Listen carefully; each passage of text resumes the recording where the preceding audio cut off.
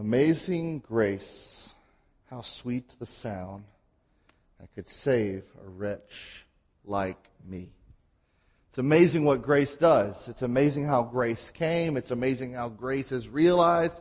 It's amazing how grace transforms our lives. And it's amazing that God would be so magnanimous, so charitable, so loving and passionate that He would give us grace, and that grace would do amazing things in our life.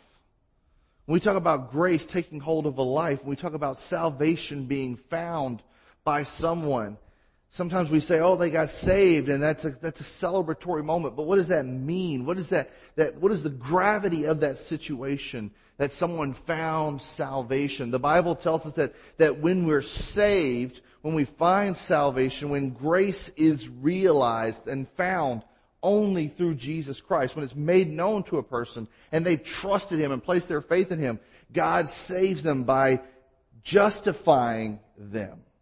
He makes them righteous. He places His justice, His righteousness. Although we did not have it and we sinned and fell short of the glory of God, Jesus gives that of Himself and places that on us. He makes us justified. But that's not all.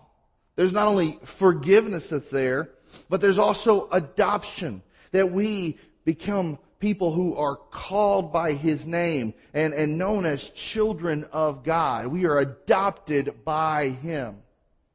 That the Bible tells us to all who received Him, to those who believed in His name, He gave them the right to be called children of God. Children not born of the blood or of the will, but of the direction of God, the grace of God. There's an adoption that's happened. So you're justified, you're adopted. And not only that, but the Bible tells us that in that moment you are sanctified. You're made righteous, but you also have the Spirit of God living in you to continue making you righteous. That you continue growing. And if you get saved and you wonder, why haven't I got everything figured out? Why do I not serve God perfectly from the day one where I've placed my trust in Him? You can have hope that His righteousness never departs, and God is continually shaping you. He has made you positionally righteous in His eyes, that when He sees you, He sees the cleanliness and hope and holiness of Jesus. But He also keeps shaping us so that this position is matched up by our practices, to where we begin looking more and more like that person that He has saved us through.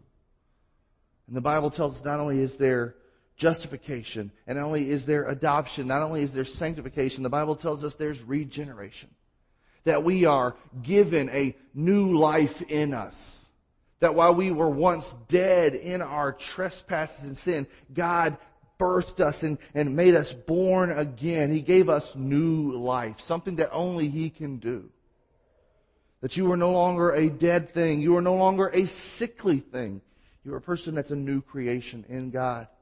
And lastly, there's the promise of glorification, that God keeps and holds those who He has justified and adopted and regenerated and sanctified. And He keeps the promise of glorification that while we are here, there's a promise and an inheritance waiting for us up there that will never be corrupted. It will never be destroyed. It will never be taken away. That is amazing grace. That is mind-blowing, stupefying, heart-humbling, soul-awakening grace. And it is only found in Jesus, the one who reconciles those who were once lost but are now found, those who were blind but now can see, those who were once dead but now alive. It's only something He can do. Only He is able to reconcile. Only He is able to restore. And only He can bring that forgiveness that is so desperate our soul needs. But if we're honest, these are things I hope we already know, but we also know what it's like to sometimes get wonky. To have that place where we're distracted and we're off course. Or maybe, just maybe, we don't know this for our own life, but we've seen it happen in others' lives because we're far too holy for that to ever be a part of our own life, right? But we've seen other people get there. What about that person that went off the deep end? Now they're trying to get back in the ship. What should we do? What do we do? Well, the Bible says their eternal security is already kept, but it doesn't mean we need to kick them off the ledge of the end and say, I hope you deal with that. God's got you, but I can't forgive you. That's not the hope. There must be a ministry that we carry in our life that shows what reconciliation looks like. Last week, as we are continuing in this series from 1st and 2nd Corinthians, we were looking at what Paul says to the church at Corinth in the letters of 1st and 2nd Corinthians, 2 of 4 letters that he apparently wrote them in a period of time around AD 56, and he's showing them what this reconciliation ministry looks like. And last week we talked about if something's going to be reconciled, it obviously means to course correct which way things are going. And this is how correction must come about if it is God honoring it, if it is grace demonstrating, if it is gospel directed. Obviously correction has to happen. But there's another process of that restoration. And it's not only correction, it's forgiveness. The ministry that we carry as people who have been given reconciliation with God, we pass this on to other people as well. We reconcile one another when we fall. We encourage one another to be pushed forward. So I'm going to ask you to stand with me as we honor God in the reading of His Word this week in 2 Corinthians chapter 2, verses 5 through 17, and see what the apostle wrote as he was inspired by Holy Spirit to pen these words, and God has preserved them for us, not only making an impact then, but available to us now. This will be in your Pew Bible in pages 1023 and 1024. By the way, just a side note, if you don't have a copy of God's Word that you can read along and follow or have at your home, please take that as our gift to us. They're not just meant for pretty things in our pews. We want them to be in hearts and hands. But here we go. It'll also be on the screen behind me. If anyone has caused pain, he has caused pain not so much to me, but to some degree, not to exaggerate, to all of you. This punishment by the majority is sufficient for that person. As a result, you should instead forgive and comfort him. Otherwise, he may be overwhelmed by excessive grief. Therefore, I urge you to reaffirm your love to him. I wrote for this purpose, to test your character to see if you are obedient in everything. Anyone you forgive, I do too. For what I have forgiven, if I have forgiven anything, it is for your benefit in the presence of Christ, so that we may not be taken advantage of by Satan, for we are not ignorant of his schemes. When I came to Troas to preach the gospel of Christ, even though the Lord opened a door for me, I had no rest in my spirit because I did not find my brother Titus. Instead, I said goodbye to them and left for Macedonia. But thanks be to God, who always leads us in Christ's triumphal procession, and through us spreads the aroma of the knowledge of Him in every place. For to God we are the fragrance of Christ among those who are being saved and among those who are perishing. To some we are an aroma of death leading to death, but to others an aroma of life leading to life. Who is adequate for these things? For we do not market the word of God for profit like so many. On the contrary, we speak with sincerity in Christ as from God and before God. Let's pray. Lord God, we have read a significant portion of Scripture today, and I pray you will help us to be clear and concise and at the same time just overwhelmed by how incredible you are and your gift of grace to us. But Lord, we would not know what and who you are except for you sharing that revelation to us. So today, we pray that same Spirit, you in here as the one who has invited us to be your guest, would speak and teach us all. Help me be but your servant today as we go through this text. That's your word. In Jesus' name, amen. You can be seated.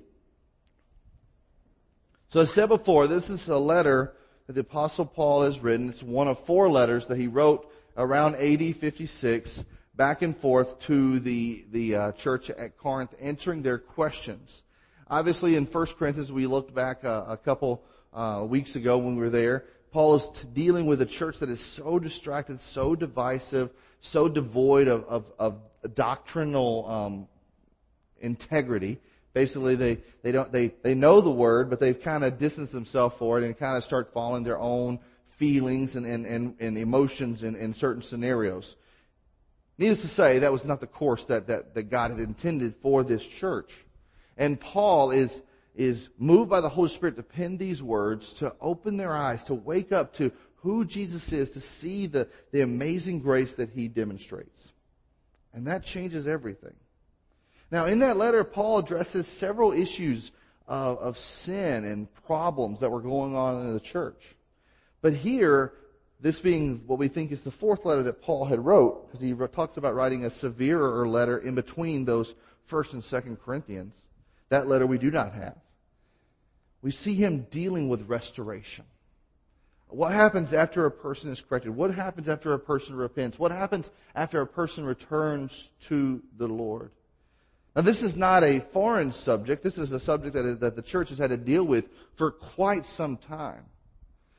Through various times of persecution, when there would be those that would fall away or make decisions that did not look as God honoring and Christ honoring, but they wanted to return to the church. Many times people would turn them away as if there was no second chance. That was it.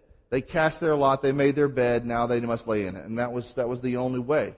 But Paul is showing what this restoration really looks like. And here he's writing about someone who was in a sinful situation and is returning back to the Lord, and how the church must be about bringing forgiveness to this person, not only for their good, for that person's good, but for the church's good. And not only for the church's good, but for the world's good. That there would be something seen here that would make an impeccable, incredible, impactful difference in their world around them. Now, some people would ask, who is this person that has caused Paul pain? Who is this person that has caused him grief? Who is this person that has gone off the deep end? Well, ancient scholars tended to believe that this person that is being spoken of was the very same person that is mentioned in 1 Corinthians chapter 5. A person we have no name of, but a person who is in a very personal, bad, deplorable relationship with his father's wife. The one that was sinful and incestual. Some people believe that's who he's speaking about. Others would disagree, saying it doesn't seem like it would be this short amount of time. We do not know who it was. Some people believe, modern scholars believe, that this was one of the people that was arguing for the legitimacy of Paul as an apostle, the legitimacy of his ministry, the legitimacy of his leadership, and had caused this divisive, well, I'm going to follow after Peter, or I'm going to follow after Apollos. And there was this disruption and division in the church, and that was what had caused Paul personal pain. But nevertheless, we do not know who it is, and that's really not exactly the point. The point is the person was someone that had come to a realization that what he was doing, or she was doing, apparently it's a he says he, had caused pain, was sinful, and had turned back to the Lord. And the church is asking, well, what do we do about this person? How do we handle this element? And that's a good question for us today. If we're going to see restoration in people's lives, if we're going to demonstrate forgiveness, what are some things that have to be involved? What are some fundamentals? If there were some necessities and requirements for corrections we talked about last week, and Paul demonstrated those about insisting on integrity, being compelled by charity, held by humility, and tuning into the trajectory of the glory of God. There's also fundamentals when it comes to forgiveness, at least true forgiveness. You know what I mean when I say true forgiveness, right? You know, when we have somebody that says, oh, I'm sorry, and we just don't want to dig up into the conflict, we don't want to do anything, we just say, oh, it's okay, you know. And we really may be harboring some painful ill intent in the moment. But we just don't want to dig it up. We want to be cordial. We want to look like good Christians. And so we just passively make a decision. But it's not really true forgiveness. We still hold on to it. We'll drag out that moment, pull it out of our jacket and say, you remember this? Remember that? Doesn't mean we don't need to forget things. It doesn't mean that scenario. But what are some things that are fundamentals we must look at? I think one of the fundamentals to the true ministry of forgiveness that Paul shares with us and that the Holy Spirit places before us as a principle, a fundamental of forgiveness in the true ministry of forgiveness is that we need to understand when hindrances must be checked. We need to understand when hindrances must be checked. One of our biggest hindrances when it comes to the area of forgiveness is really not the person's sin. It's generally when it comes to our forgiveness of that person, it's our pride. It's our pride. And sometimes we have to check ourselves to see if our personal pride is getting in the way of God bringing restoration in someone else's life and us being encouraging, loving brothers and sisters in that process. We have to ask, is our personal pride preventing a scenario of health and hope in this moment? A picture of God's grace. Paul says, if anyone has caused pain, he is pain to some degree, but not so much to me, but some exaggerate, but to all of you. He's saying, really, my feelings about the matter are not the highest priority here. I want to stop right there. How many of us would say that our feelings about the matter are the highest priority? Maybe we don't say it boldly or vocally, but the way we walk, the way we act towards a brother or sister in Christ, it does. Our heart is telling of it. I have been guilty of this in my life and in my ministry. I've been guilty of this whenever I had leadership of churches that would just come out of nowhere and blast me for something that I ultimately thought, I don't really think they're mad at me. But I would hold a grudge against them because they were mad about something else and it came unglued onto me, and then I would just be, I don't know if I could trust that person. I don't know if I could listen to their teaching. I don't know if I could listen to their criticism or their correction. I totally marked off any scenario of them playing a role in my life. I was really holding on to is they hurt my feelings. Can't believe they did that. And my personal pride became a hindrance to forgiving them and seeing that in their life and holding that dear instead of seeing what God could do through him. What Paul saw was the highest priority of this forgiveness aspect is that forgiveness brought about health and discipline and faith and practice and harmony and growth in the church, and harboring unforgiveness just began wedging out people from one another. And what you would see in 1 Corinthians where people would say, I follow this person, was really pride saying, I don't really like that guy. They hurt my feelings. And that takes precedent. Here's the matter. Some people, not all people, I don't want to overgeneralize, but there are some people who take every little thing so personally. Every little constructive or critical word, they take it so personally. And you can't tell me this is not a problem. I was sharing this week in a conversation how we live in a world where everyone is offensive and everyone is defensive. There is no middle ground. And whether we like it or not, those things that are in our culture, they make their way into the church. And what are we to do? We're not immune to these burdens. And because of this scenario that comes in and creeps in the church, it creeped in the church at Corinth, it is not immune for us to have not dealt with this at Eastgate. Because of these scenarios, whenever criticism, even if it's helpful or even given in a kind way, with hopeful direction of correction, it is taken as a personal insult. Instead of health and hope and growth and harmony and faith and practice and discipline, what it ends up is a festering pain, a thorn in the flesh. By the way, those hurt. It's amazing what a little bitty piece of something, it's not much of anything, can cause something to fester. I clipped See, I don't even know which one it is now. I finally got it out. I clipped my thumb the other day. And it was just a little bitty flake. I didn't even know it was in there, but my thumb started getting painful and stiff, and I was like not able to grab on the things. And I was like, well, I know I got a little cut there. And so I had to clean it out, and then I found this little small, just an insignificant piece, but man, what it was causing the pain. But now it's out, I'm like, I even forgot which thumb it was. It prevents hope and health. Because there are such people that cannot handle a situation without making it all personal, these are the people that tend to disturb the true fellowship of the church, the true family. And it would be well for us to remember that criticism and advice most often, at least in the way that is godly, is offered not to hurt us, but to help us. And we must not take everything so self-servingly, so personal, that it removes us from being a benefit, removing us from being a blessing.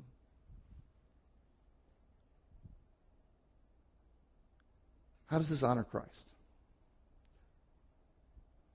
Jesus had every right, the only right, to take everything that we did as His people personally. Because as God, it was an offense to Him. And He took it personally. But He also emptied Himself, taking the form of a servant.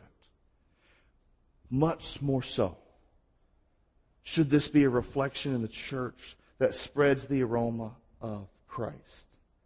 A fundamental of forgiveness is learning when hindrances must be checked. And one of the biggest is when we take everything so personally and we don't actually even think about the other person. The second fundamental is how holiness is meant to be the course. He said this punishment by the majority is sufficient for that person. What you've done to discipline and bring about correction is enough.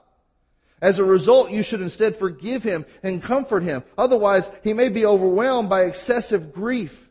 He says, here's the thing. If you just keep pushing, you're going to push the person off course. The whole goal is that holiness might take root. That's the motive of church discipline. Paul's motive in this exercise was never to hurt someone. It was never just for vengeance sake to see that someone got their just deserts. It was ultimately for correction to take hold and restoration to take place. And that all of this would be done to the glory of God and for the good of that person. It was never so that they could just be utterly punished and destroyed, but that holiness would be seen and evident in the church and in that life. His aim was not to keep someone down, but to help someone out and up. And the judgment was not based on the flip-flop, ever-changing waves of judgment in a trend, but according to the Word of God. According to thus saith the Lord, according to that which built up Christian love. If we think that church discipline and helping to critique others and correct others is only to give them a little flints of pain and hurt them, then our goal is to hurt them more than to bring about holiness for them.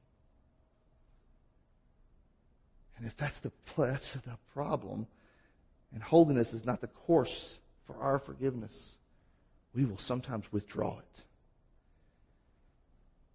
How do we help people see what transformation looks like? Granted, I know there are people that do vile things, horrible things.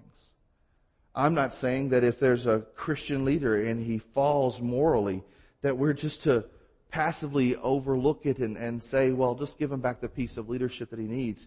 There should be some time to help someone get back on the right path, but there should be a right way to help them get on that path, not to push them out and cast them out forever.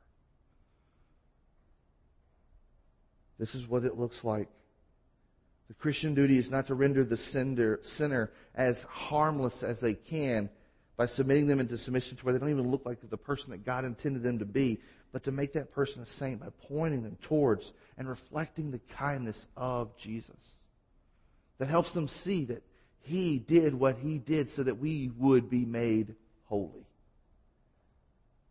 Not so that we would just be passively covered by our forgiveness. Not so that we would just be pushed out and forever separated by Him, but that we would be drawn near and become like Him in holiness. That's what forgiveness looks like.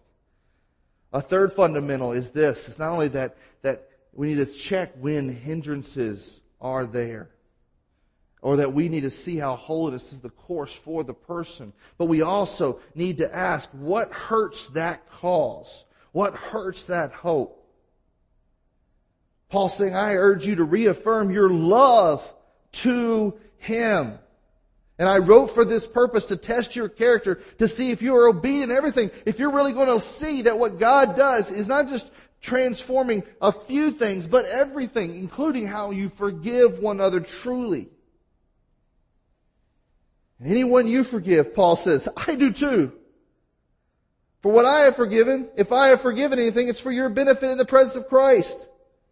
And when this happens, this is good so that we are not taken advantage of by Satan. For we're not significant of his schemes. In other words, the punishment is not to drive someone to utter despair to where they are beyond repair. It's never to attempt to pummel them like a mortar. It's that kind of treatment that would also push people towards Satan, but it would also, if we're not careful, make us agents, not of grace, but of disgrace. Over severity may actually drive someone from the church so far away in its fellowship, while sympathy and empathy often can draw them in. A people that says, I understand. And if you're seeking redemption, if you're seeking restoration in the Lord, I want to be there to walk alongside of you. Yes, it may look messy. Yes, it may test the limits of our patience. But it is God honoring, because it provides rescue for the soul in need. As they see the hope of glory that is found in Christ, more than they see the behavior of the church. Hopefully in the behavior of the church they see the love of Christ. It's sad whenever I have conversations with people that once went to church.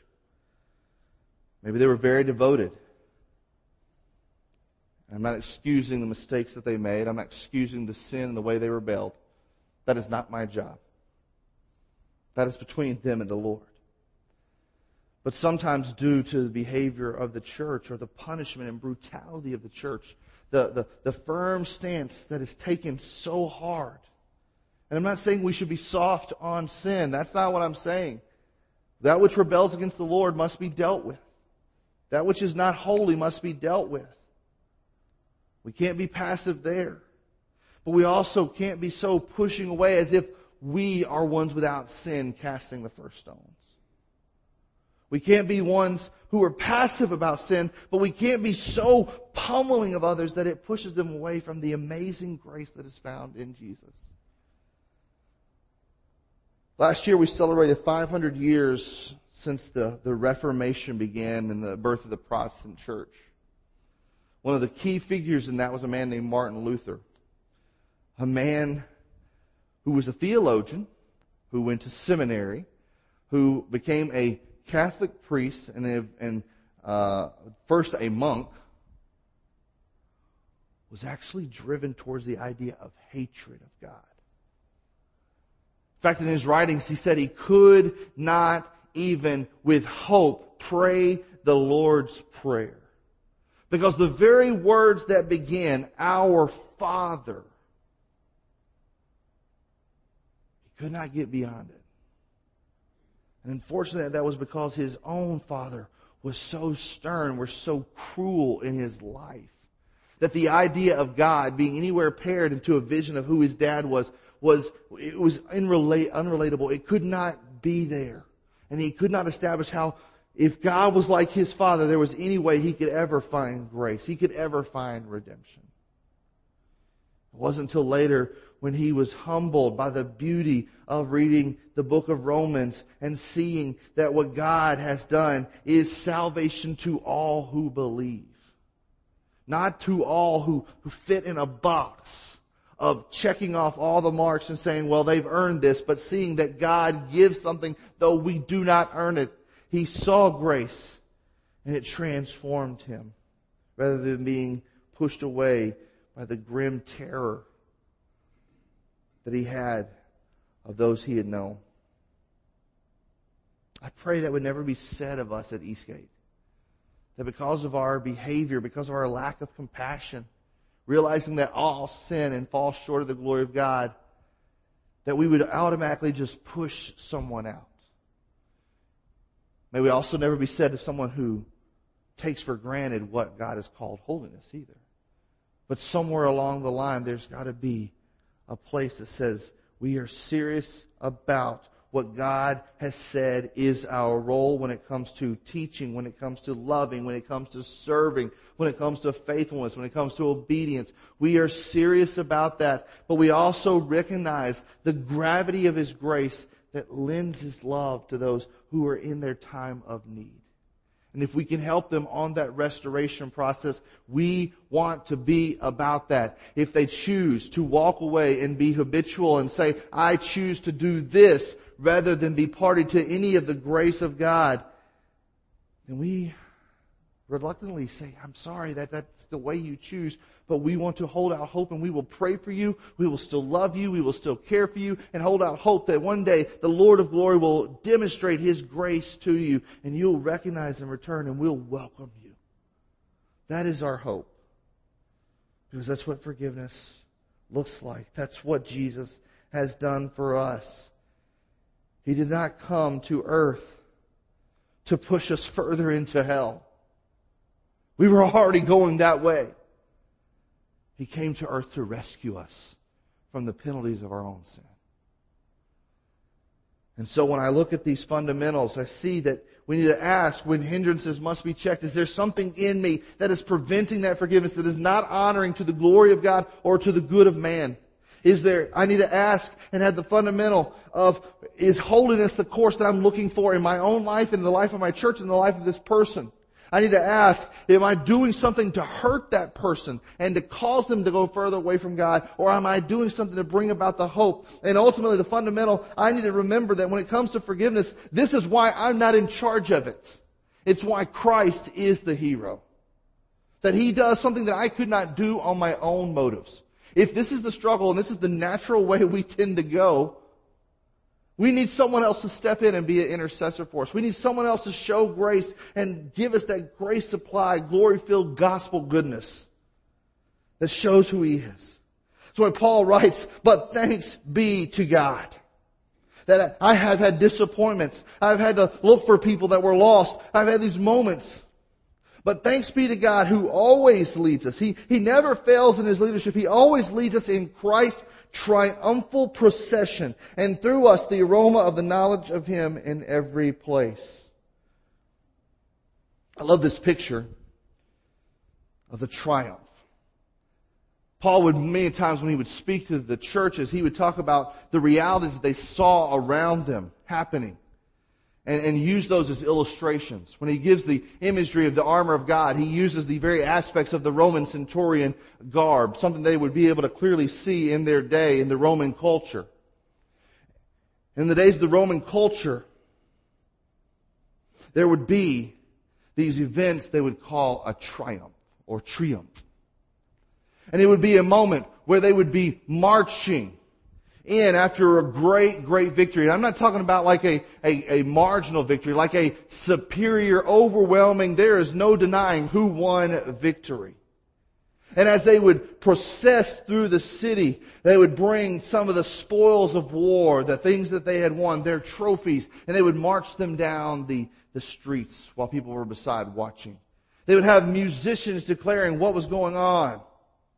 They would have priests that was a part of their religion, and they would be burning incense, going back and forth, waving it, and smoke filling the air. They would have the captors, those that remain alive, walking and showing this is what happens when enemies rise up. And lastly, before the legions would come, they would have that general, that leader who had won the victory. And he would be riding on his horse while the legions of soldiers behind him were just uttering, "Triumph! Triumph! Triumph!" And in that moment, the whole city would be awakened. This is the power and authority held by this army. This is the victory for those who choose to follow along in its path. And I'm sorry, Helen, did I wake him up? Okay. Sorry. I'm scared of baby moms. I am. You don't want to wake the baby.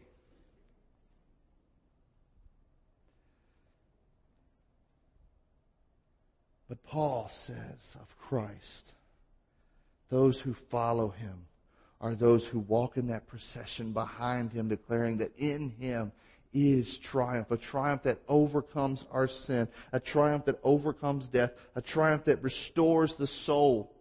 And when we share the news of who he is as he marches before us, we're like those soldiers. As the incense around us is burning and the smoke is filling the place, people are being pointed to the person in the crowd that is above all else. And we're saying, in him is triumph. In him is triumph. And to some, that noise will sound and smell like death, like how dare they speak that. But to others, it'll be the aroma of life. And we want to be in sincerity communicating this knowledge that what Christ alone can do brings amazing grace. It restores the soul. And we too, as his followers, as his legions of followers who know him to be Father God, good and gracious, we live a life that says triumph, not only in our words, but our deeds, and in carrying this ministry of reconciliation. A ministry that corrects, a ministry that forgives, a ministry that points all to Jesus. Let's pray.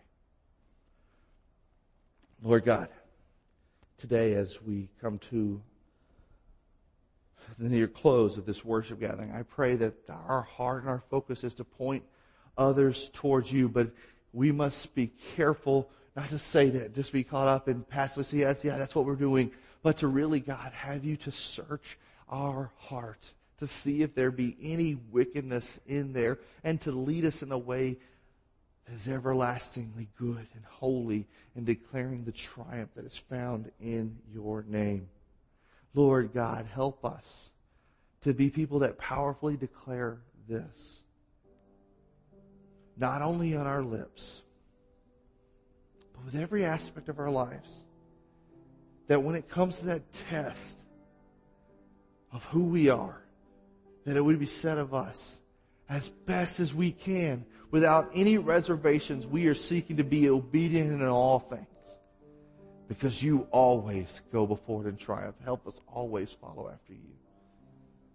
Lord God, measure our hearts today as we take time to respond and help us to be obedient to trust in you. Whatever way you may be leading, whatever restoration may need to take place, God, do what only you can do. Help us be a church that glorifies you, that recognizes amazing grace and communicates the amazing goodness of the gospel. In Jesus' name.